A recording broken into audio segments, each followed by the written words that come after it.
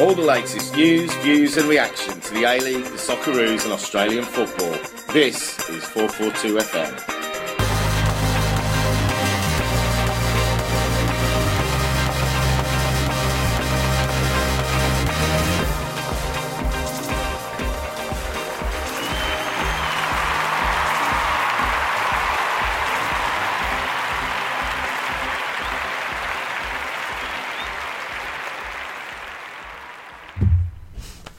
Hello, and welcome to 442 FM. I am your host, Adam Jackson, and with me I have Kevin Ez. Hello! I'm wearing a balaclava. What are you wearing a balaclava for? Because I'm a soccer thug, according to Channel 7. That laugh, sinister laugh, is Constam Acosta's. I don't have any flares on me, officer. Do you have a shirt that says Ultras, though? I do. Seriously? Yeah, no, I don't. We've got to ban you from the podcast. I'm too old to be an ultra. I think the age limit is between 16 and 20. And IQ or age? Both, I think. Okay. So, yeah, I'll stand in the cove, but I won't do any ultra type behaviour. Do you know how to put a balaclava on? I do, but cutting the you holes. Out of the Ultras Club immediately. I was kicked out of the ultras because I did cut holes, and apparently you're not allowed to holes. You're supposed to walk blindly.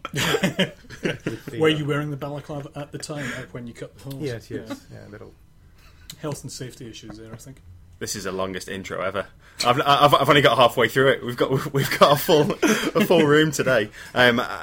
Next on the list is our 442 foreign correspondent and UK football hooligan, John Davidson.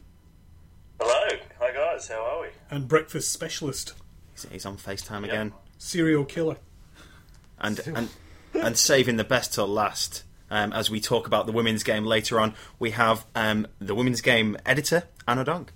Thanks very much. I'm just finishing this tweet to Channel 7 because I think they need to know about you guys. Isn't that right? Unsavoury behaviour. We are antisocial. Anti-social media. Sorry. That's two bad jokes in less than 5 minutes. It doesn't get any better than this either, sorry. Do you know what? You've not listened to this before, have you? No. Do you know what? I was going to go even worse than that. I was going to go, Kev could be uncle social rather than antisocial. Well done. That would have been even... Alright, anyway. Okay. Let's get on with the pod. That's a good move, I think. Yeah. So, after a week of mind games from Arnie, not so much from Muskie. Muskie printed off some of his mind games, stuck it all over the training ground in the changing rooms.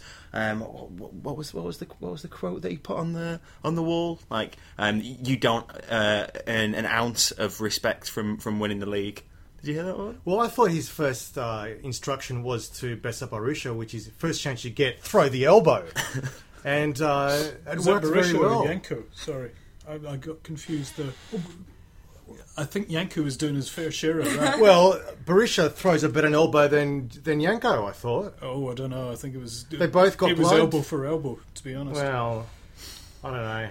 I think you're talking through the veil of bitterness because I definitely saw Yanko in there with the elbows. There was elbows all round. Yeah. Yanko was retaliating first. But Yanko was trying to balance himself. Yeah. And Barusha was elevation. trying to hit the middle of Yerman's head, I thought. That's my... For once, I don't think actually Barusha did genuinely mean that. They didn't need to. Before Yerman had hit the ground, he was saying, "Oh shit, sorry, I didn't mean that." You could see him; he was actually. I thought he was actually arguing that German's head hit his elbow. I think afterwards, too, the referee was. Yeah. But after that didn't work, then he said genuinely sorry. didn't expect to turn around and see Yerman on the ground. Yeah. I don't think he knew he'd made contact, but he didn't intend to make contact. Well, that's that particular time. I'm not saying he's in it. Well, that's the grand final, isn't it? First chance you get, elbow, start proceedings off. As somebody said, that was Cristiano Red in previous years. Yes. Yeah. Clash like that, bit of claret flowing. Grella also got you're off. Grella also got sent off in the Asian Cup in the quarterfinal because of that too. So, but Grella probably did mean it. But that's I really can't find Grella would have anything been else. disappointed. It was only just a slight flesh wound. I'm He's surprised. been wanting a bone sticking through. I actually was saying, like, I'm surprised he didn't, when he had to go off the field because he had blood on his elbow, I'm surprised he wasn't licking it off. I said that during the grand final. I was like, because he must have seen it and just gone, oh, like, got very excited. But, yeah, but that's the only thing that I can be bitter about, actually. I can't really begrudge Melbourne Victory anything else. Like, besides that moment, they played within the rules, and they bustled Sydney in the first 20 minutes. I think Muscat revved them up better than Arnold did, and they lost the battle. I think Muscat revved them up the right way. Yeah. I think Arnie had obviously sent them out and told his lot to ruffle Victory's feathers and, you know, really try and put them on the defensive back foot and upset them. Whereas Muscat just said, go out and play your best game.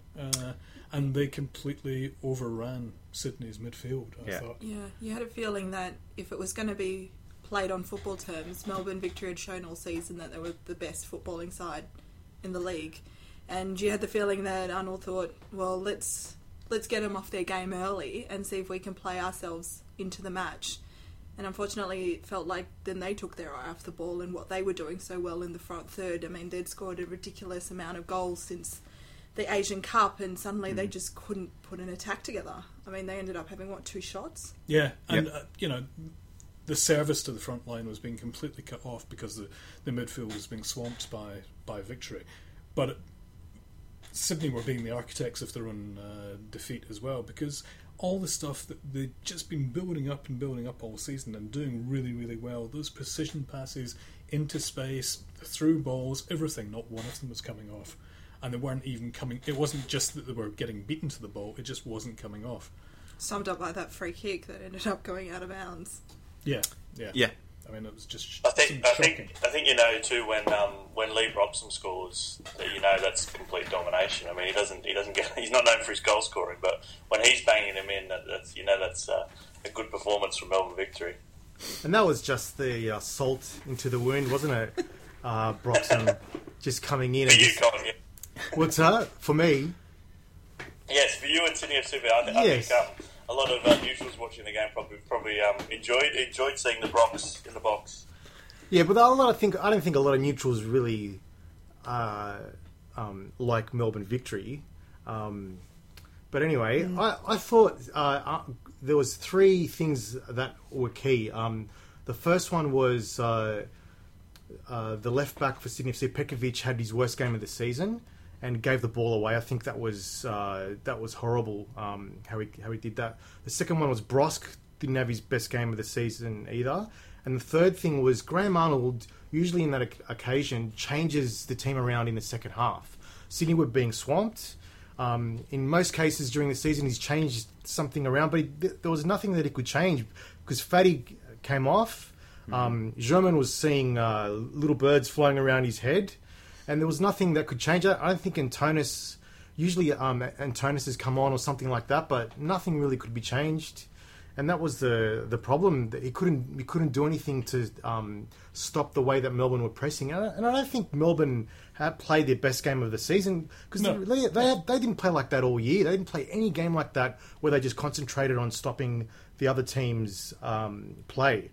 And also Dimitrijevic just got found out his inability to find space, and also Tavares was slow in possession.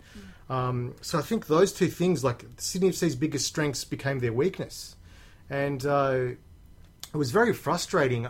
Also, Yanko had that chance in the second half, and it was only 1-0 at that time, and he should have buried that chance. And it was just very frustrating. And Melbourne Victory just capitalised. They got a bit lucky with the first goal, and then the second goal they got a bit lucky as well with the second goal. And then Broxham just was showing all the flair he's been not showing all season and finished it off. I thought Broxham was brilliant in that game. I was saying to Kev earlier today, probably you might not have got the full extent of it if you were watching on TV, but being there, any time that Sydney turned over the ball from a Victory attack or they had it in their defence, Broxham or Valeri were within an inch of a beanie. and there was a few times where Abini sort of tried to find a bit of space to create a counter-attack as quick as possible, and they shut it out.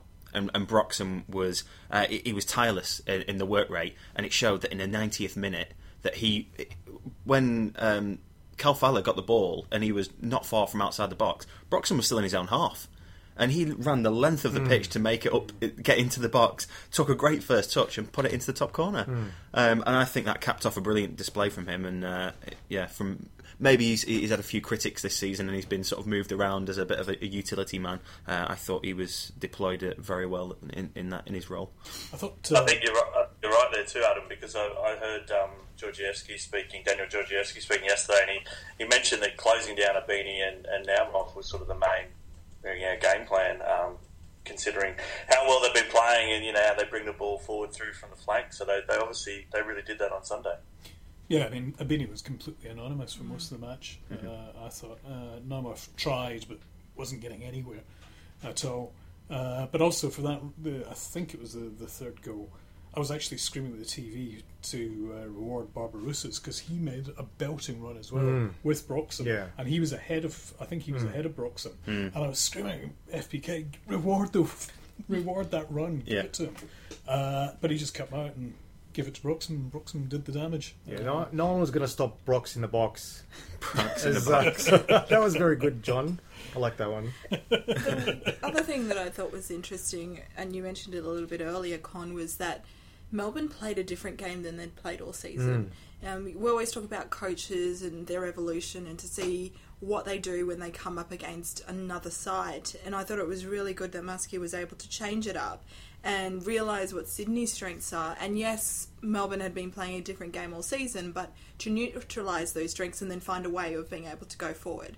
And, a lot of things have been said about Muskie over the last couple of years. Did he get lucky getting the coaching? Is he coached by default because of Ange going to the Socceroos? But I think this season he's probably silenced those doubters a little bit with the versatility that he's had with the team and being able to find the right tactics. I mean, you get a massive player like Besart Berisha coming into the side. It's very easy to make the side all about him. I mean, he's a big money spend, but he's done it really well to be able to integrate all the players into the right pieces and play some really fluid football. It's an interesting team he's built up actually down there because he's got Trimboli down there as the football director, presumably helping him with the recruitment. They've recruited so well. I mean, brilliantly. They had a great squad last season, and they didn't just maintain the core of that. They've enhanced it. They brought in FBK as well, and just stunning. It's a really, really balanced, powerful squad, and I think that is a big difference from many of the teams these days from what it was, even just 5 years ago. You used to have lopsided squads. You'd have players being played out of position. Both Sydney and Melbourne, even though Sydney's been hit with a few injuries this year, both played the best teams that they had available with everybody pretty much except Petkovic in the first choice position. And I think that's a sign of the maturing of the A-League in itself, but also really good signing and acquisitions by the coaches. I think Muscat's done a brilliant job. He's done the double in his first full year as a coach. It doesn't matter who was a coach before him. He had to do the double with what he had and what the skills he brought. Mehmet Durakovic was in an almost identical position and did absolutely nothing. So if you got to bear what's gone on before and put Muscat's achievement in perspective like that. I think he's done a brilliant job. To my dying day, I'll still contend Perth would have beaten them in the grand final. FFA conspiracy, Perth would have beaten them. But what you're saying about Muscat, I reckon Muscat was just waiting for a game like this. Because this was a Muscat-esque performance. Like just playing to the edge of the rules. I think Gillette was letting a lot of... I wouldn't say... biased, but he was affected by the home crowd. I don't think he No, was. I thought it was. I saw Sydney. I thought it was like I a saw very Sydney fans home. complaining about If this that's- for once, and I'm not a fan of Jared Gillette at all. But I actually thought he had a bloody good game. And he to be looks like honest. he should be working at McDonald's. That's how young he looks. but I don't know. I'm definitely biased and I'm definitely bitter. But I'm not going to lie. But I thought like this was such a Muscat performance. Like all season they've been playing with flair and vibrant attack and all that sort of stuff. And this game, he just it was just all about stifling Sydney. They had 70% possession. I looked up during the middle of the first half. I couldn't believe, but they didn't do astonishing anything. figures. They didn't do anything with the possession. They just kept on camping in Sydney's territory, stifling any Sydney attack. Milligan and Valeri, you could tell they're two Socceroos midfielders. Much more. They were much more dominant in what they were doing compared to Dimitrovic and Tavares. Tavares and Dimitrovic, their passes were not as good compared to what they were doing for the rest of the season. And Muscat was just, I reckon, just before the game, going, all right, get rid of all this flair bullshit. This is about Mike. This is Muscat's real coaching, I think. Jose Muscat. Yeah, just really like. Just Muscatinho. just really being able to express his ideas and thoughts in the best Muscat way that he can and wanted to, and good luck to him. I mean, this is what if you want to win a grand final, this is the way to do it. But this was against the Postecoglou method as well. This is apparent. If you look if you look at both types of ideals and philosophies, totally opposite. Postecoglou would never coach Jose Muscatinho, but it was a genuinely pragmatic, controlled. Let's get a 1-0 win. If that's all we're going to get, that's all we need. Yeah. We're just going to get that 1-0 win, and in the end, it was a 3-0 win. But I think a lot of it came from Millsy. Halfway through the second half, there was one man who was going to get the Joe Marston medal, and nobody was coming close to being second. I honestly couldn't have picked a second place. Milligan was just dominating in the centre, box to box as well. He wasn't just sitting ahead of the defenders; he was leading the attack. He had crazy eyes during that game. he had a bit of the Barishes. Yeah, he wanted definitely, and that's the big thing, isn't it? Who wants it more? Who wants it more? And yeah, Muskie got him fired up. Like you mentioned before, like the first two goals were a little bit lucky or came from mistakes. But that's what that formation set up to do. They were forcing errors from Sydney's backs or Dimitrovic or Tavares on the ball. I think it was Brosk who lost the ball for the second goal. Yeah.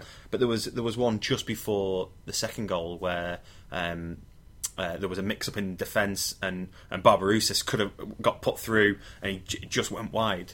And that just basically came from them marking, being very disciplined in their formation and having players that were working hard and pressing the backs, and as Sydney were playing it out. I thought it was brilliant.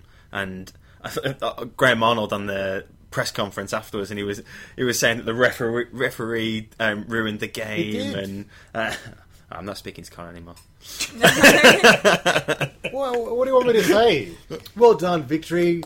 Let's applaud them. The referee was great, but I don't think if there was think about this. If Sebre Dolovsky was refereeing the game, it would have been a totally different affair.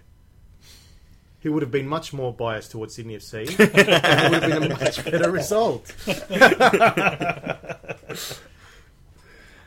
might have been a bit of a slapheads union going on. With Muscat. Slapheads union. But yeah, from the mind games of Arnold before, and the way that he almost felt like he was setting up his team, that trying to portray Sydney as being the better team, that the informed best team in the A-League, best team in the A-League. He felt like he almost had one hand on the A-League trophy. It was really odd for him as well, because he usually prefers the underdog status. Yeah. Always, any other time he's been in that situation, he's always claimed underdog status and used that to lift his players, and it's worked for him. But maybe he tried something different I this don't time. think and it Sydney didn't. fans would allow him to have that underdog status. It's a different club to the Central Coast Mariners. This is a club that has an entitlement, sense of entitlement about them. So I don't think they would have taken kindly to be spoken about as the underdogs. It was two teams that were supposed to be going in level, two states, the two best teams apparently in the A-League era. So they wouldn't. There's no way they would have taken the underdog status, and they possibly should have, because they tried to play like they did against Adelaide, and Adelaide allows them. Adelaide plays a different kind of game. They allow them that space, so they were able to run into the pockets. I mean, Abini was able to do that time and again, fill in the space within the lines, but Melbourne are just too disciplined for that, and they couldn't find a way to play a different time of game. And maybe that's something that Arnold needs to wear, because what was the plan B? Where were the changes when you saw that your plan A was not working? Yeah, and I think going in like that, it's actually shown that as I said, the one hand on the trophy has been sort of dramatically whipped away from him, similarly to Frank Lowy. Oh. Too soon? Oh my gosh. No? That's, I don't know, are we allowed to make fun of... I think we all know he's alright, but is he definitely alright though? Well, David Gallup we've has... yet to see him in public since, which is always a bit of a worry. But the word from the Kremlin is that he is fine. Yeah, Sorry. David Gallup had Whitley Square. David Gallup had the Matildas farewell, said he was fine and he was resting well. So, but he took a fall there, didn't he? I genuinely thought we'd just seen the head. The of amazing TFFA thing was die. when he did fall, it seemed like, I don't remember the footage, I think only Ben Kafar was the one sort of running down, helping everyone else sort of just standing and watching. It was laughing it was and quite pointing. surreal. Milligan's Simpson face. style. Milligan's face. He was just stood there looking at you. He isn't that expressionate at the best of times, is Millsy. But he was just sort of like looking down, like someone's like lost a pen or something, and he was just looking down from the stage. It was a bit of what do you do now? But I thought that was a great metaphor for the FFA and their planning. Like, look at the podium. How small do you want the podium to be? Can't you afford to get a podium where the FFA chairman doesn't fall off and almost kill himself in front of 250 million people? The whole design of the podium was kind of bizarre. It's too small. It's got 3 tiers. It's like a black wedding cake. It's a really gothic wedding cake. And somebody's just gone ping at the groom, and Frank Lowy's gone flying. And David Gallup, like, why are you holding on to the... To be fair, to the if toilet he seat? hadn't held on to it, it would have gone straight down. But I wanted David really... Gallup to dive. Make a goalkeeper. Wasn't he an ex-goalkeeper or something? I don't know. Just dive. Save your chairman. That was Sepp Blatter, I think.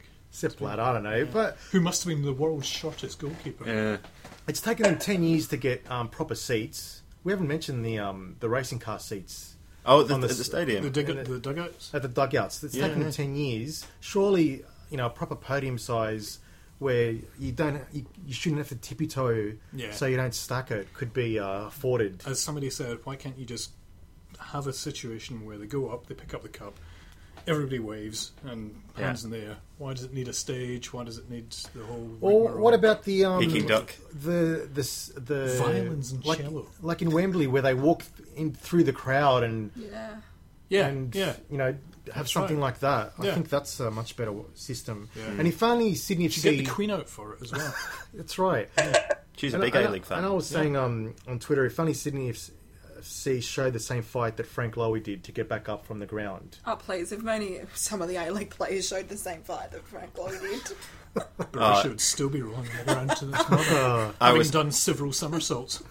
I was driving around Melbourne on Monday and listening to the radio, mainly Triple M, and every sort of probably 15-20 minutes someone would make a reference to, he's not like normal soccer players, he'd still be down on the ground now, he'd be rolling around, he got up quicker than soccer players would do. I was just like, yeah. But to be fair, A-League players are got nothing on what happens overseas, so no. To be absolutely fair to them. Yeah. Fans. 2,500 Sydney fans, 1,500 tickets unsold. Talk you out of this one, Stamakostas. Well, I just think the problem was that Jetstar was cancelling too many flights. Did you hear about that? But because there was no one on them. Well, there was plenty of people on them.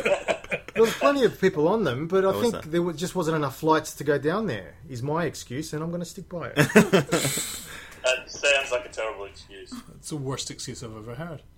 Well, it was interesting, that. I don't know. That is disappointing if that's the case. But I think a lot of Sydney fans would have just went, bugger this. There's not going to be enough tickets. Why should I even bother? That's very Sydney. Yeah, that's right. So Sydney. Yeah, it's not true. That's what I reckon it was. And if you had a bigger stadium, you would have had more Sydney fans there. Yeah, clutching at straws. I think they did well though with Amy Park. By all accounts, the atmosphere was unbelievable, and you wouldn't have really got that at Etihad. It was, it was a great atmosphere. So. Yeah, it was interesting that everybody that was at Amy Park was saying on Twitter, beats anything at Etihad, hands down. Yeah. The atmosphere. The atmosphere in there was electric. It was brilliant. There was the Cove did a brilliant job. They were chanting throughout. Even towards the end, they sort of died off, which was obviously to be expected. But they had planes to catch. Yeah, they were going hard pretty much all the way up until the last sort of 5 minutes. Tell me, Stand By Me. Could you hear Sydney in the stadium? Sydney fans, while the Melbourne fans, before the match started, they played Stand By Me, and the Victory fans sang out. I couldn't. Why? What were Sydney fans meant to be? They were singing "We Are Sydney," but in the TV broadcast, you literally couldn't hear the Victory fans. Ah, right. They obviously had the mic. The mic must have been close to. So was David Gallup singing that song when Frank Lowy was next to him? I think Frank Lowy was humming Chumbawambas. Oh, lovely reference. Topical John, too. Yeah. Topical. Well, the 18 years out of date. Has there been much coverage of the grand final over there? Oh, well, I think, judging by media, I think the BBC and a few others, the Lowy Tumble got a really good run. That's the modern day media. Anything, funny in inverted commas, people love to see. I think the fact that the game was pretty one-sided didn't really, meant that there'd be a lot of coverage over here. But Lowy's Tumble definitely did the rounds. They did. It helps having Muscat in charge. I know he's got quite a few fans in England. People. Well, I saw on social media. I think because obviously he's got Maltese heritage, that he got a good spread in the Maltese papers as well. Yeah, that's right. He did. Yeah, but I still hero worshipped at Wolverhampton. Is it? I think is that one of those ironic hero? Because they still love Steve Corica. I know that for a fact, but I think they. Although Muscat was probably one of those players that you have him on your team, you like him, but everyone else hates him. Barisha off his day Barisha at the other end. Yeah. I'm sure he would still love the Millwall. He definitely fits the Millwall. Oh, definitely. Yeah. I like the double spit as well. Did you notice that? The double loogies. He was getting fired up, screaming for some decision, and then just was like, it was like he was back on the pitch again. Like, when players spit because they're running too much and there's a saliva build up. He was just spitting, literally, like just spitting mad Muscat. Like it was just almost frothing at the mouth. I enjoyed his the press conference afterwards. I thought he comes across really well, and the more I listen to him, the more I like him, Muscat. And it's really hard. I've been obviously an English football fan for a long time, and so he's quite far down on my list, on my likeable list. Every time I hear him speak after games, he goes up more and more in my estimations. I think he comes across really well, and he takes questions well. He's got quite a witty turn of phrase, and he's quite honest as well, which I quite like.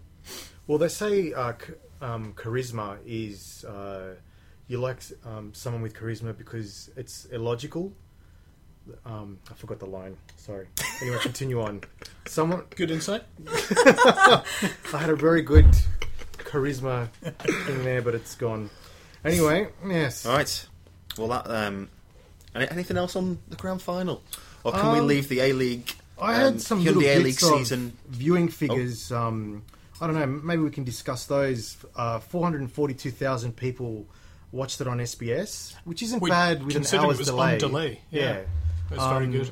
250,000 on Foxtel, and there was between 250 and 300 million people around the world, and 50 odd countries. So I think that's not bad. Is that 250 million people actually tuned in? Yeah. No, that's possible. It's not really. No, it's like the World Cup. It was like the Asian Cup saying Is that a just billion adding people. all the populations together? Yeah, Okay. probable. Yeah. Oh. It was like the Asian Cup saying a billion people. And also, Billion. there was 18,000 people at the Live site? no, not the live site, at next door at Docklands Stadium. Gosh. So Paddock. lucky they booked that instead of the grand final. Oh, I see it. Etihad. Yeah, Oh, yes, I saw a picture of an empty stadium. For that big game Yeah. yeah. between somebody versus That somebody. they could move. Couldn't possibly be moved No. anywhere else at any other time. Jeez. Right then. A little bit of news. So, congratulations to Lecky and his team, who'll be heading up to the Bundesliga next season. If he's sticking around, John, is he contracted for some more years? Do you know, Lecky? Yeah, I think he is. He actually signed just before the World Cup, so that was sort of interesting because obviously he played so well at the World Cup. Of course he and did. everyone Yeah, I was remember that. saying he's in demand, blah blah blah. But $10 million man at one stage, I seem to remember. sorry. He was a $10 million man at one stage. Yes, Supposedly yeah, I a think someone price made they up that said. figure, and a lot of journos ran with it. Yeah. But yeah, no, he went down and picked up, and he was quite happy, I think, to stay there. And they've pretty much dominated that league. I think they've been first or second the whole season. So good to see him back in the top flight. Obviously, he's been in the Bundesliga before, and hopefully he can keep pushing on and stay there and do well. That'd be great for the Socceroos. Yanko. He's going home. Already left the gone home. building. Well, my brother saw a tweet of his where he said, I've signed with Nike, which is the same sponsor as my club, and then deleted it. And his club's sponsor is Adidas, which Sydney FC Sydney. is signed with Adidas. So unless Not Sydney much longer. have changed to Nike, then that's a Sydney weird have tweet. not changed to Nike, that's No. for sure. No. Well, there you go. So he's He's off. signed for someone else then. Yeah, But I thought it was really strange he didn't hang around for the Spurs and Chelsea match, but it turns out he's getting married on June the 7th. Ah, yes. So he's going on to make his wedding day preparations and stuff. I think he's also got the Euro qualifiers in early June. Yeah, June Austria. 16, I think. So you'll have time for a quick honeymoon dirty weekend, and then back to work again. Did you not phone him up as he was leaving? Well, I rang up the Sydney FC media manager and I said, will there be any media this week? And he goes, unfortunately, there'll be no media this week. So Yeah, but you've got Yanko's number. yeah, I haven't you? do. Did you Shall I not- ring him up now? Let's give him a call. I'm sorry, Gun. I'm on the plane. Quite fun to see if he answered. Let's see if we can FaceTime. Yeah, let's do Oh it. yeah, let's get him. This is live. Oh, not so live. It's a podcast, isn't it? We could try and FaceTiming him. Even if he's on a plane, he probably have Wi-Fi. While Con does that, let's chat about Archie. Musk. Oh, he's not available. Oh, the old Telstra woman. Oh. All right. Never mind. Archie? Archie. It's not been. Apparently, Muscat said they've had conversations last week, but neither party were keen to come out and talk about it. But there's also Drzeski, Coe, and Thomas, who have not had contract offers, who aren't not necessarily as high profile as Archie, but yeah, can you see him getting signed on again? I can, because he's a one-club hero and he's the kind of guy that you want to keep. I mean, he kept getting call-ups to the Socceroos simply because of what he brought to the camp, rather than what he was necessarily bringing onto the pitch. And I think that can still carry on with his club. And the service he's given the club, yeah, we've got a salary cap, but I think he's worth something from the club. May not be the kind of money he's used to. Yeah. But I think they should keep him, and they should hold on to these people and transition them into the coaching ranks. I'd be interested to see the salary breakdown of clubs. Because Melbourne Victory of all teams, you think of the players that they've got. I know you've got. Are you trying to suggest a I Perth was Glory going to situation? say, I by any think the chance? FFA would be interested in the salary breakdown of the clubs as well. It should be public knowledge. You should know exactly. Like they do in the US style. Yeah, I agree. I think they should. It would be complete transparency that way. There'd be a lot of jealous and angry footballers, I reckon, though, if that came out. You're on what? They would know what each other. I think the agents they? would. The best agents would be very happy with that because they'll get more business. yeah. But I reckon Archie, what a squad player to have in your team. This season, Barbarousas was out for a few weeks, and Archie took his place and was scoring goals. He's got 11 goals this season. Yeah, mainly from the bench. That's one of his. That's his highest return is 10 goals. So is that right? So this is the most the highest scoring during season? a season. It's 10, but he got another one during the finals, so that's why it went to 11. But he matches his highest record. Absolutely no question. There's another year now. So without a doubt. if he and can I don't play think up he front, even has to play off the bench. To be honest, I Would he think want could be another starting. year? Would you want another year? You've just won No, I think he another does. A-League Grand Final. I don't think he knows You don't- anything else, so that's the thing. To be honest, Because I would think, he hasn't got a World Cup to play for. He's obviously not going to be going to an Olympic Games. You've won another A-League title. Would you want another year? You go out as a legend of the club. He always will be a legend of the club. Yeah, I think they should just hold on to him and, like I say, transition him into coaching. I think it'd be great to see an exemption brought in for players like him who've had 7-8 years at the one club, because I think there's a very good chance that he will leave if they want to keep Georgievski as well, because they've obviously upgraded a few other players and kept Ben Calfala, so I think there's going to be some movement in that squad. Oh, here's a question for you. Say he was offered a player-coach role. How would that sit in the salary cap? That's a very good question because obviously John Hutchinson was sort of filling in that in the second half of the season. Very good question, Adam. Yeah. There we go. Well, I'll let everyone ponder that one for a moment and I move on. wouldn't be asking anyone from Perth for advice about how to structure that. I'm just saying we're not the only club who did it. Just putting that out there. You're just the only club that got caught. Yeah, just we're very good at it. So, Thanks, Joe Gorman. Bonaventure has signed on for another 2 years at Phoenix. Great Good signing. signing. Good signing. Yeah, it's good signing in the first place to dig him out. Yeah. And he sits below a salary cap, doesn't he? Yep, he's in the cap, I think. Who's their marquee, actually, come to think of it? I don't think they had him. Are you sure? Is he? I don't think he was the marquee. Oh, maybe I don't think he was a marquee. No. But the question... I don't think he was a marquee. Did they have a marquee, though? I don't. Well, unless Nathan was, Burns. I think Nathan they had- Burns, of course. Yeah. Yeah. But that's an Aussie he's marquee, a local isn't Aussie. Isn't it? You have an Aussie Well, marquee can you have and that? You can international. have a local and you Yeah. can have an Aussie as your international if you wanted. Yeah. But that's going to be interesting with the Phoenix whether Burns does go. Obviously, they've got rid of a couple of players already.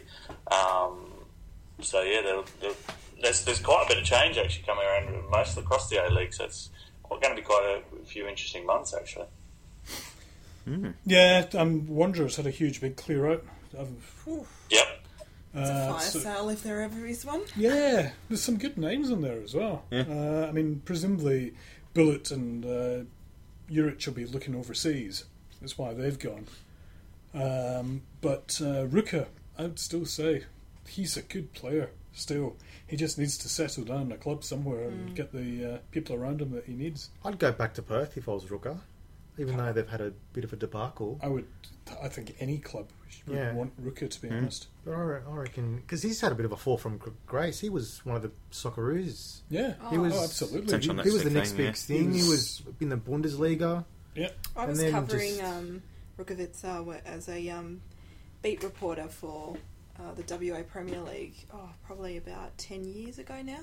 when he was playing for Perth Soccer Club, and he was one of those players who just kind of rocked up to training, and the coach at the time was Graham Normanton, and Normo just saw him, thought he was a fantastic player, so he played for Perth for about 2 years before he made his big move overseas, and at that time he looked like the player we'd kind of been looking for. He had all the pace in the world.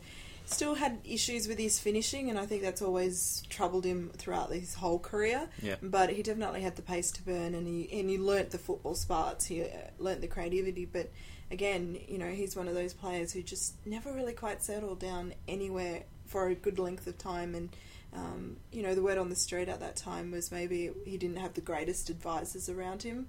And it seems to be something that's just followed him throughout the last 10 years or so. There does seem to be a curse attached to being Young Player of the Year at Perth Glory.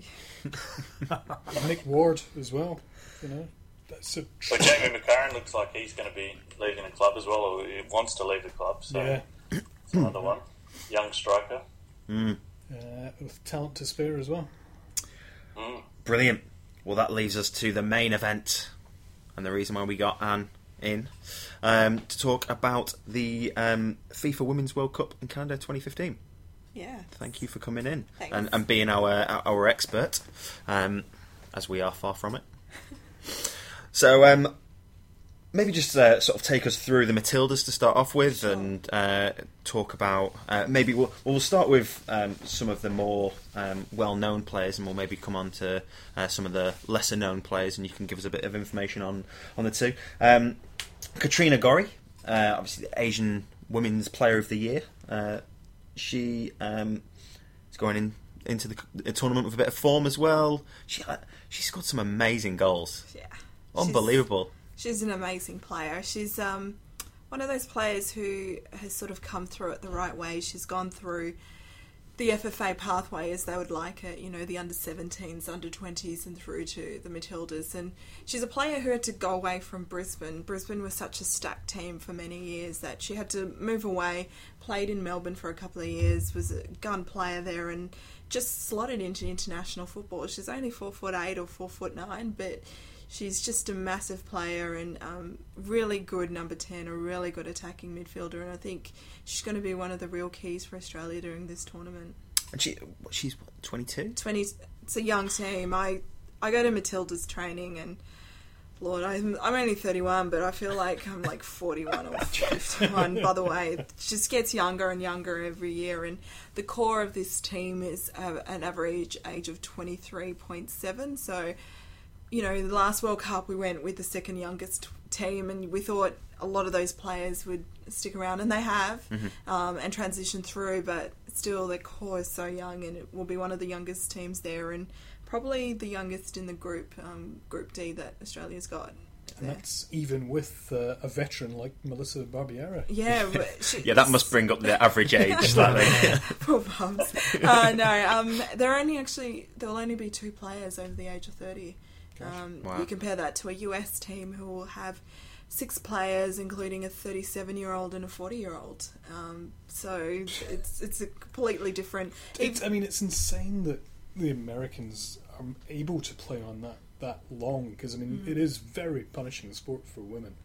But it's different on for the them. knees. Yeah, it's different for them though. We start our players really young. Sam Kerr, Caitlin Ford, Emily Van Egmond, they all got into the Matildas at about 16 years of age. In America, you don't normally get into the national team until maybe you're about 24, if you're a bit of a prodigy, 25. So by the time they get to about 35, they've only been in the national team for about 10 years. While by the time our girls get to 35, they've been there 20 years. Yeah. But those ones, the veterans, they've got a ridiculous number of caps. Oh, they haven't just play all the time. They play easily 20, 30 internationals a year in comparison to... If we have a good year, we're playing 10 internationals, and that's a really good year. We've had a good preparation for this World Cup. We've played almost about 15 to 20 matches, but even then, we've only played about 10 internationals in there. Yeah. So they're a different squad altogether. They just play an enormous amount of games, and I know their midfield altogether has 6 players. So our midfield has no players who have played 100 and maybe 2 who have played 50. Their midfield's got 6 players who have played 100 and 2 that have played 200. Can I just ask you, what about the change in coach? What effect do you think that has? Because there was a bit of a mutiny, wasn't there? When the players just didn't like the coaching methods of the Dutch. What was her name again? Hester Inadores. Yeah, so that was happened just before the Asian Cup in 2014. It was about a month before the Asian Cup, actually. And the Matildas went on to do really well. They finished second to Japan. They lost 1-0 in the final. And Alan Stajic came in as the interim coach. At that point of time, it was probably the best appointment. Stag had coached a lot of these girls from N-Swiss or coached them at Young Matildas or at Sydney FC, so a lot of them knew exactly what he was about. So him as the permanent coach, for a lot of the players, it's just almost a continuation of their education under Stag. And, you know, he's been one of those coaches who's been at the grassroots and at the developmental level, and he's finally getting his chance at the national team level. He's a nice guy as well. I met him for the first time when I was down taking pics at the training session just before the weekend there, and he seems really set. He's grown into that role very quickly, it seems. Yeah, I think he's I mean, coaching Sydney FC, and they're such a high one of the most successful clubs in the W League, but also coaching interim with the Matildas. It kind of gave him a chance to sort of slip into it really easily, and he's been around women's football almost 15 years, so he's coached some of the legends of the game, you know, like a Cheryl Salisbury, and then he's coached a lot of these young players who are coming through, like Caitlin Ford. You know, he developed her, and look where she is now. So he's definitely somebody who's just really comfortable within the women's game here in Australia, and it's going to be interesting to see how it goes on the world stage, because he made a bit of a bang at the Asian Cup. I mean, our first game against Japan, we just played some unbelievable football. So it's going to be interesting to see how he goes, particularly with the very first game is the US. Start with a bang. Yeah. What do you think also about... I think what's interesting is Elise Perry's been part of the Matildas and as a big thing. Like, she's like the poster girl a lot of the time. And I'm, on Twitter, I follow Lisa Devana. And she said a few things about her. I don't think she used her name, but... when she was getting a lot of what do you call it, press and all this sort of stuff, and I think there was when she wasn't playing and she missed out on I think she missed out a few games to the Matildas and played cricket instead. What do you think about the fact that she's not in this squad and Liz Devine is now vice captain, co-captain? Co-captain. So yeah, what do you think about that? Is it better that she's not there and the team can just focus, and the focus is not just on her and all that sort of stuff? Look, to be absolutely 100%... Because you gave me a weird look when I brought up her name. To be absolutely 100% truthful, Elise Perry is not in the team, not because of press or anything external. She just hasn't played enough football. She hasn't played enough football for Sydney FC. She hasn't played enough football for the Matildas, and she actually hasn't played for the Matildas in almost 3 years. I think the frustration, and I can't speak on behalf of the players, I'll speak as somebody who's in the game all the time. The frustration is that there are a lot of world-class players within our team, but because of the fact that Elise is well known and she's a fantastic cricketer, she's a very good footballer, but the game is evolving. Women's football is evolving so fast that if you're not in there week in, week out, learning the skills, playing against the best players in the world, not just in our league, but overseas, a lot of the girls play overseas in Japan, in Germany, in the US, in Sweden. If you're not doing that week in and week out, you just don't keep up. You just do not keep up. And she hasn't for 3 years. So I think there's a real frustration that we're not focusing on the players that we do have, and we have some world-class players. Like, our attack will be one of the fastest attacks in the World Cup, and probably one of the best attacks in the World Cup. But we don't hear about Elise Devana, who was nominated for a Pushkas Award. I mean, she scored a stunning goal a couple of years ago. Right? Mm-hmm. Yeah, and so you don't hear about Elisa Devana or a Kai Simon or a Sam Kerr, who was one of the top 5 goal scorers in the US League and comes across and is playing some fantastic football. So it would be nice to see some recognition from the mainstream media of the talent that we do have. We need to move on from Elise, don't we, basically? We do. She's and a pretty face and a good she's, good like I said, I always voice say... of the Matildas, but she's I always not say she's a representative. solid footballer. She's a solid W League footballer. But we now have players who are actually world class. Taking that next step. Absolutely. And that's, I think, what we need to be focusing on.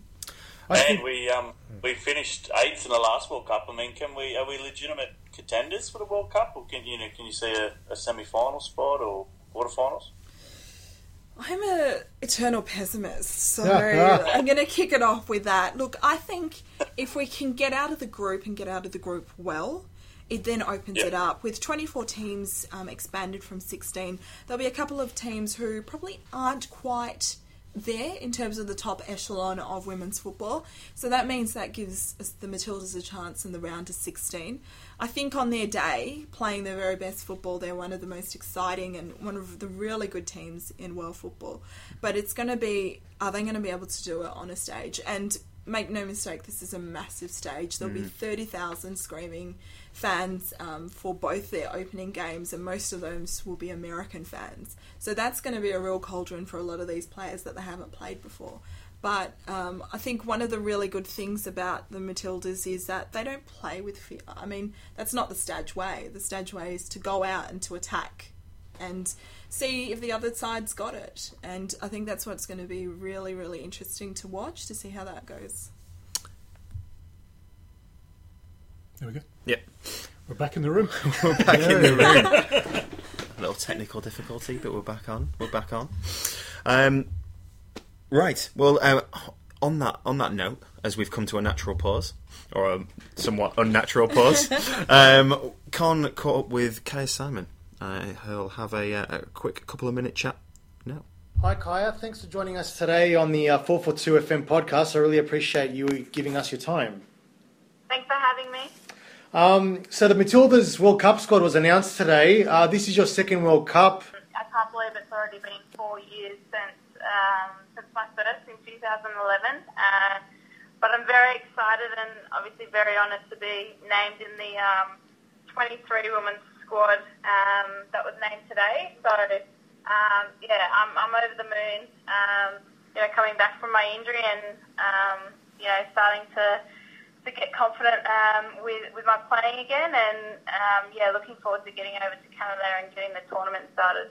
Hey, and speaking of your injury, how are you feeling? Because you spent a year out. I think I'm on the right track. I think back to my first international game back in January this year, and I thought I'd already made a lot of progress then, but I sit back and look at it now and I feel like I've made the most progress probably in the last 3 to 4 months. Being back around the squad and being back in that team environment, really gets your football brain working and ticking over, and I think I've definitely made a lot of progress in the right direction. And looking at the squad, there's a lot of experience missing. No Kate Gill, Carla McCullum, Sally Shippard or Elise Perry. How will you go replacing that kind of experience? Yeah, I think we've definitely lost those experienced players, but needless to say, we've got a very youthful team yet experienced, and you look at players such as Caitlin Ford and Sam Kerr, who were only 16, 17 at the last World Cup, and now they're very much within the team and going to their second World Cup at only 20, 21. So it's very exciting, and I think there's definitely a lot of depth in the team between experience, talent, and then those nitty-gritty hard workers as well. So I think we've got a good balance in the team, and I think we're looking in the best shape we ever have. So I just want to take you to June 9. It's your first game against the USA at the World Cup. How do you think the team will go? Yeah, that's where our minds are set, that first game against the US on June 8th over there, but June 9th over here. And, oh, yes. Sorry. And, I think that's definitely our focus as we lead into the tournament.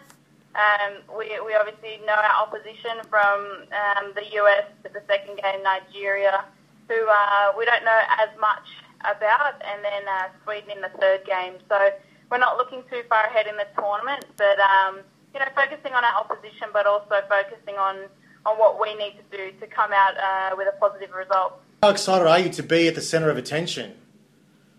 Yeah, I think it's obviously a long time coming, that equality between men's and women's sport, and to be on the world stage at the number one footballing event with, like you said, the whole world watching is a huge honour to be representing the Australian people, and for me and Lydia Williams, also the Aboriginal people in Australia, is definitely a lot of pride we can take on, and we're hoping that Australia really get behind us and we can really show the world what the Australian women's football team can do.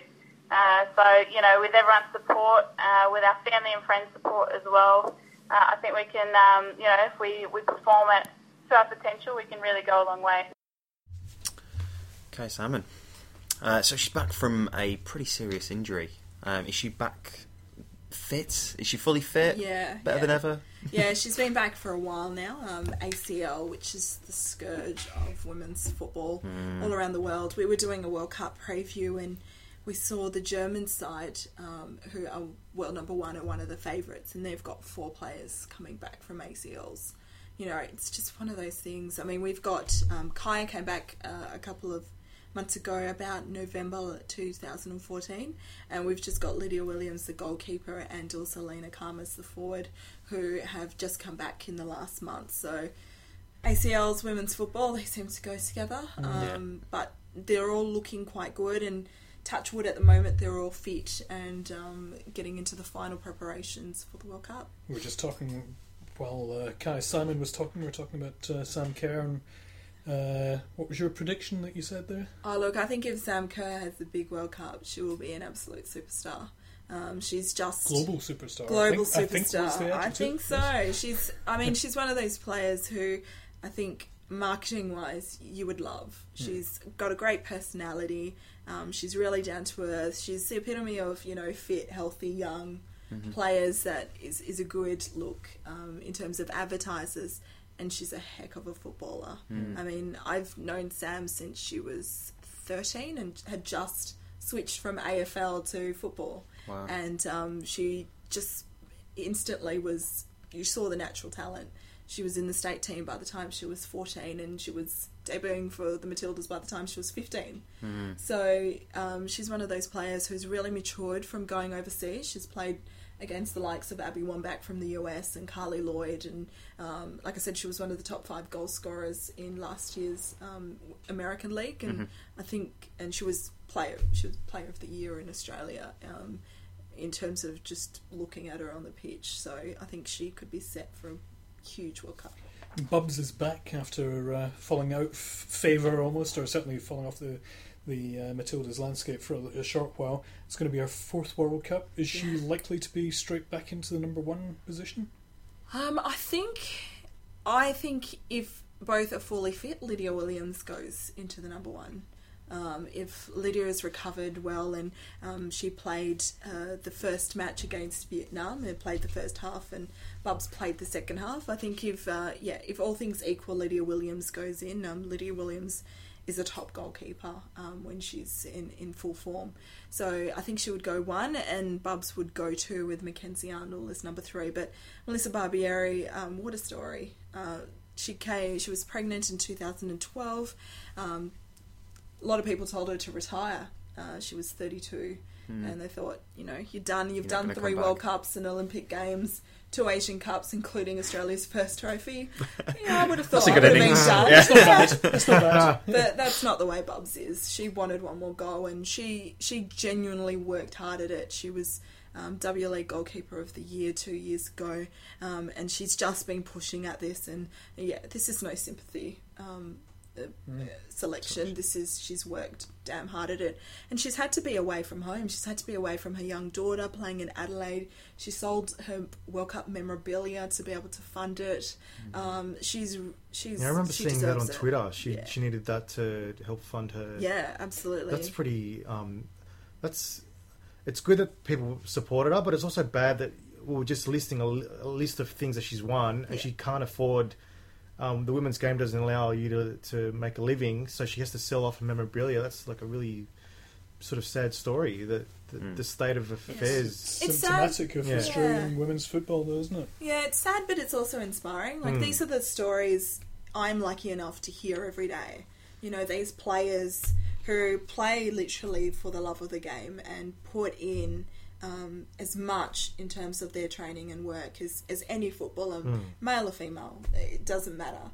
And these are the kind of stories that, you know, she finishes the World Cup, she'll be one of the most decorated players in Australian football history. Yeah, but it's tragic that she's not got that memorabilia, those decorations to look back on. That's and, tragic. You know, it's terrible that athletes get treated that way.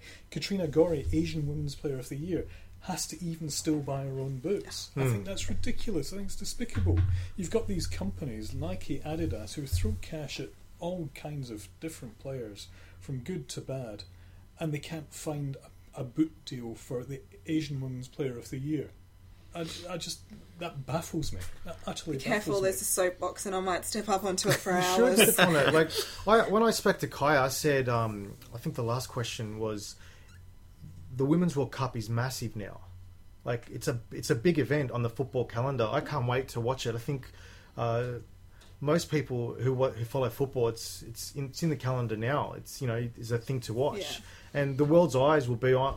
I remember the last couple of World Cups, Twitter's gone crazy with it. Social media, everyone gets on board.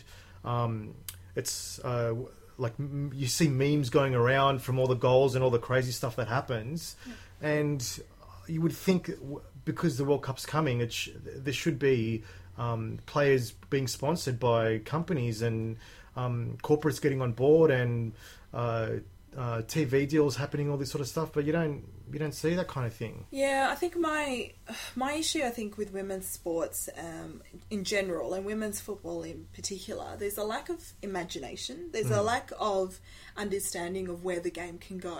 And because we keep it in this little box and we don't want to spend too much money on it, we just want to do enough, it doesn't then have the space to grow.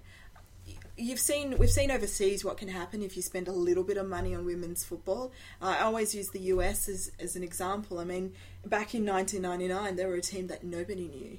And now these players, you know, they get paid $100,000 a year and are able to be full-time athletes and full-time players, and we see where they are now. And, you know, they just sold out a game with 30,000 people at the game. That's where it can go if you start investing in it and invest in a long-term strategy. It's not going to be a payoff in the next day. It's going to take a while, but again, it's a lack of imagination of where it can go, and that's the issue with women's sport, I think. And when you see other women's sports like I think, you know, swimming, netball, even women's cricket gets much more of a showing than women's football does. And when you consider the size of the event and the magnitude, you'd think that there would be more coverage of it, especially with the Women's World Cup. Yeah. You know, when you look at the amount of in the countries that are involved and the viewers that will be watching those games, you'd thought there would be Australia would jump on board, but it kind of hasn't figured it out yet. Yeah, I truly believe it will get there, and I have to give kudos to SBS and particularly Stu Randall from SBS, who worked really, really hard to get all the games on TV. They're going to be all 52 matches available to everyone. They're going to be online and streamed online and available to you. All the Matildas matches will be live with program. Lucy Zelich will be doing the pre-game as well. So there's absolutely ample opportunity. And look, I think expanding from 16 to 24, there will be a couple of dud games in terms of the scorelines might blow out a little bit because of the disparity between the teams. But come the knockout round, it's going to be some fantastic football. There's some great teams, and the technical ability, the tactical nous of the Women's World Cup is grown in the 10, 12 years that I've been watching it. Cool. Let's talking about the other teams playing. Let's go through our group quickly. Can we talk about the seeding for our group? I think they need to look at the seeding system, surely. Oh man, That's outrageous with a 24 team. It's 24 teams now, right? And we're getting the second, the fifth, getting and the Sweden eighth. and USA in there. all in the same And group. Nigeria's 8th, are they? I've No. already apologised Oh, because when I 33, saw the yeah. pots You're come right. out in December, I Ninth, was like, sorry. oh, the worst case scenario is USA or Germany, Sweden and Nigeria, but that won't happen. That's the You worst. called it. That's what you The say, last dude. three that they never had, the last two, the two before, they never had a group so bad, did they? No. And there was only 16, and that's what can you explain? Crazy. How do you explain that? Oh, it was definitely all about the pots. So they had the seeds in the first pot, and then the second pot they had Africa and Oceania. The third pot was Asia, which is where we're in. The fourth pot was Europe, and then the fifth pot was North and South America. So it's literally grab a group from each pot, and that's how it happened. And it's unfortunately it's the Diabolical. bad luck of the draw, and what do you do? But I think Stadge has a really good quote about it, is that they want to be one of the top 3 nations in the world. They want to be vying for medals every single tournament, and you got to beat those teams. So why not do it in the group when it's not a knockout, and prepare yourself that way? Yep. You know, it could go badly for another team. Like Japan's got 3 debutantes in their group. How prepared are they going to be when it comes to the knockout? So you've just got to. It's the bad luck of the draw. And In terms of the mechanics of progressing, obviously the top 2 are going to go through. Yeah. Best performing third place. Yeah, 4 best performing third places, and that's where a group like this has that's all been. right. This is where a group like this is beneficial, because you would assume Yeah. that nobody's going to get absolutely tonked in it. Yeah. And that means your goal difference will be good. You'll pick up points. You know, you'll be hoping to pick up points here and there, and then that puts you in a really good place for best in terms of that. And then the crossover is actually not so bad, because then you get a Brazil possibly from that group, and you know, Australia beat Brazil 12 months ago, so they wouldn't fear a Brazil, even though they've got the likes of Marta in there. Yeah. So I suppose we're well versed in the sort of teams like US and Sweden, but Yeah. Nigeria is this completely new beast that we don't really know what to expect, I suppose. Matilda never played Nigeria Never before. played Nigeria. No, we played Ghana before, who didn't make it this time around. So they do know what it's like to play African teams. We played Equatorial Guinea in 2011 as well. Again, really physical teams. But Nigeria is going to be a slightly different side. They've been finalists in the last two out of the last 3 under-20s world titles, and man, they should have won the last one. Looked to have scored a goal. One of the strikers comes running in. It was past the keeper. She decides to tap it in, and like, you know, smashing into the roof of the net. Offside flag comes up, and it was the 87th minute. And then they ended up losing in extra time. So Nigeria, they've got some really good young players who have come through the last couple of cycles. Asat Oshuala is the big one. She's named the African Female Player of the Year and Young Player of the Year. And so she's playing for Liverpool in England at the moment. So they've got a really good squad, and I think they'll be a bit more sophisticated than we assume that African teams are going to be. I was going to ask how seriously it's taken in Nigeria and Ghana. What kind of facilities have they got? Obviously, it's huge in the US. Yeah, not great, but one of the key things is that a lot of their players play overseas. Right. A lot of them play in Sweden, in France. It's now starting to play in the UK. They've got a couple playing in the American League. In fact, one just scored on the weekend.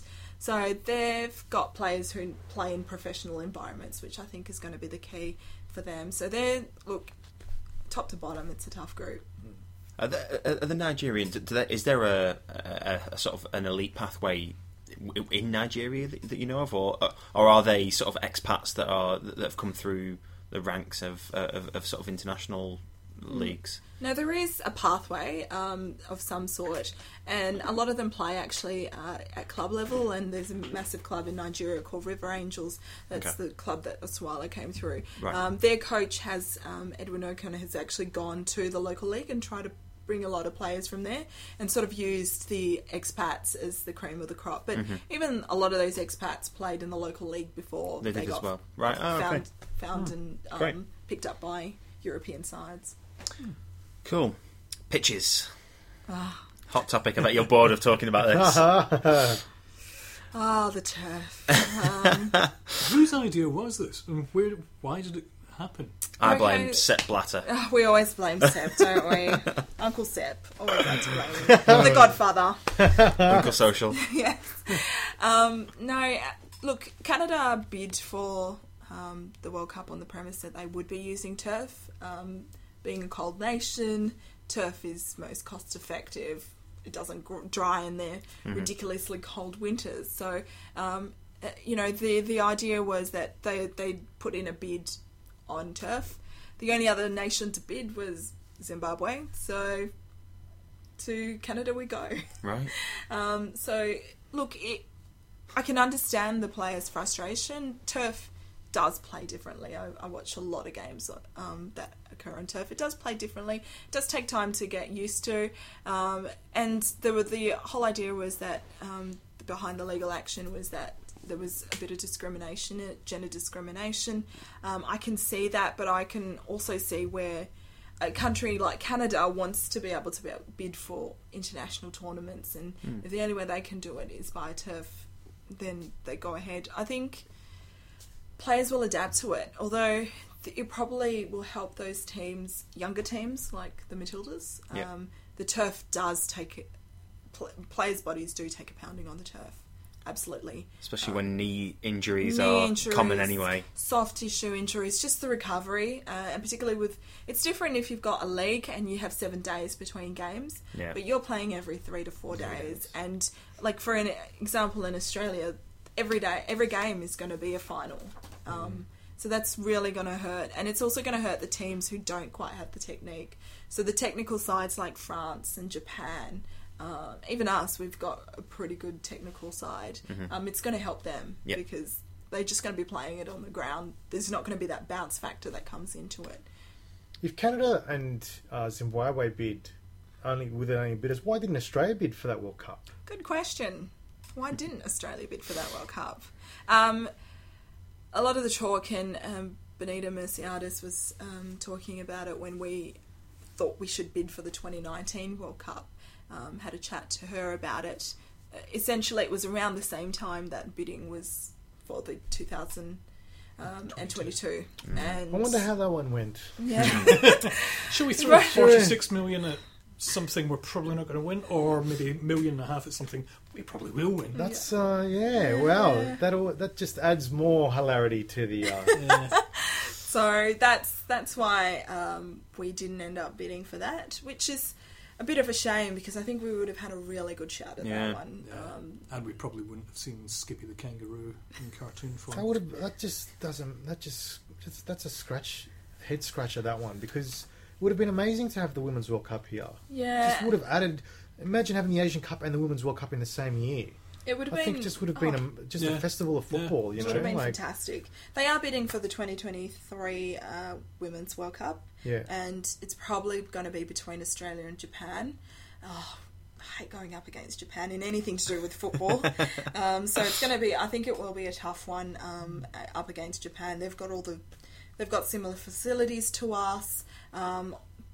Add to that, they've been a really good Asian citizen, and they've been a world citizen, and they're current world champions. So it's going to be a tough ask. I think 2015 would have probably been a bit easier for us to manage, but we'll see how we go. Finally, just before we let you go on, who's going to win? So we've got. I've pulled off the odds. We've got money and we've got bookmakers. So yeah. You're going to tell us, and if you're wrong, we're going to get the money from you instead. Yeah. So USA are looking hot favourites at the moment. Germany not far behind them, and then Brazil, Japan, Sweden. You mentioned the French, that you were surprised that they weren't in that top 5. I want to know what France's odds are, because that's a hot tip right there. Yeah. France are world number 3. They came into the tournament having big victories over the US, Sweden, and also Germany, who are all in there as kind of the hot favourites. They've got a new coach, Philippe Bergeron, who's been doing really well with them in terms of their mental side. France's problem has never been, over the last couple of years, have never been the football they play. They play some of the best football around. It's always been their mental capacity, and over the big wins over the last year or so makes you say that this could be their tournament. So I'd be putting, on France. I'd be looking at France. They've got some great players. They're strong all across the pitch. And again, as I said, they're one of those technical sides who I think will be advantaged by the World Cup. $9 last time. Oh, take it. Take it. $9. That's where my money's going. Put your $5 on that. Please bet responsibly. Yeah. Brilliant. Well, let's leave it there. And we've already lost John Davidson, who's had to scoot off for more Breakfast pressing. or something. Yeah. He did ask us to mention a big game coming up this weekend, which is Preston versus Swindon in the League One playoff final. Maslungo, Bailey Wright. So, Aussie showdown. make sure you tune into that, and actually you can support either Aussie and still win. So pick your Aussie first. Before that, if we keep on the women's game, the Matildas play their farewell game at the Jubilee Oval at Cogra on Thursday night, 21st of May, 6:30 kickoff. Still I'll be tickets. on the sidelines behind one of the goals with my big camera. Excellent. You'll be in the stands. I will be Keep in the warm. stands. I'll be on the other sideline with my slightly smaller camera. And Con will be wearing a balaclava. with The wrong way with the around. flair. Women's Football Ultra. I'll be taking up the tifo that was taken away from me. If you're in Sydney, go down and support the Matildas and their farewell game. Make sure you tune into the World Cup. Anne, thank you very much for coming in and chatting to us today. Thanks for having me. That was very enjoyable. Just before we go, when's the first game on? The first game is June the 9th, Australian time, 9:30am, so perfect time. Oh, that's a good time. Great time. As I said, you can be streaming it online if you're at work or watching it on SBS. All the times are pretty decent, actually, in And Australia. there'll be a big Women's World Cup feature in the next issue of 442 magazine, brilliant. which comes out the day after the US match. Hooray for us. Well, it could be a bonanza then. Yes. Suddenly Yeah, something everyone to will celebrate. suddenly everyone will want Matilda Exactly. stuff. Brilliant. Kev, thank you for this season. Thank you for being a host, mate. Yeah, it's been Stepping it's into been the hot emotional. seat. Con, you've come in halfway through the season. You're a January transfer. Yes. It's been a pleasure having you. Thank you very much for your time. Thanks very much for inviting me. I've had an excellent time. A lot of fun. I feel like we need to do a big group hug, seeing as how it's the last one for the season. We may even come and have a little Women's World Cup cameo pod. I think we might well do. Maybe after the group If we've got stages and stuff to celebrate and gloat over, then yes, we'll definitely have one. and if you are available to are you going over there? I am, so you might have to FaceTime. cool. FaceTime, you get you on yeah. FaceTime. Yep. Brilliant. In fact, right about now is perfect. Good stuff. Yeah. Brilliant. Well, there we go. Listeners, thank you very much for tuning in to 442 FM. We may speak to you in a few weeks. If not, it will be next season. So thanks. Enjoy your winter, and we will speak to you then. Bye-bye. Bye. Bye.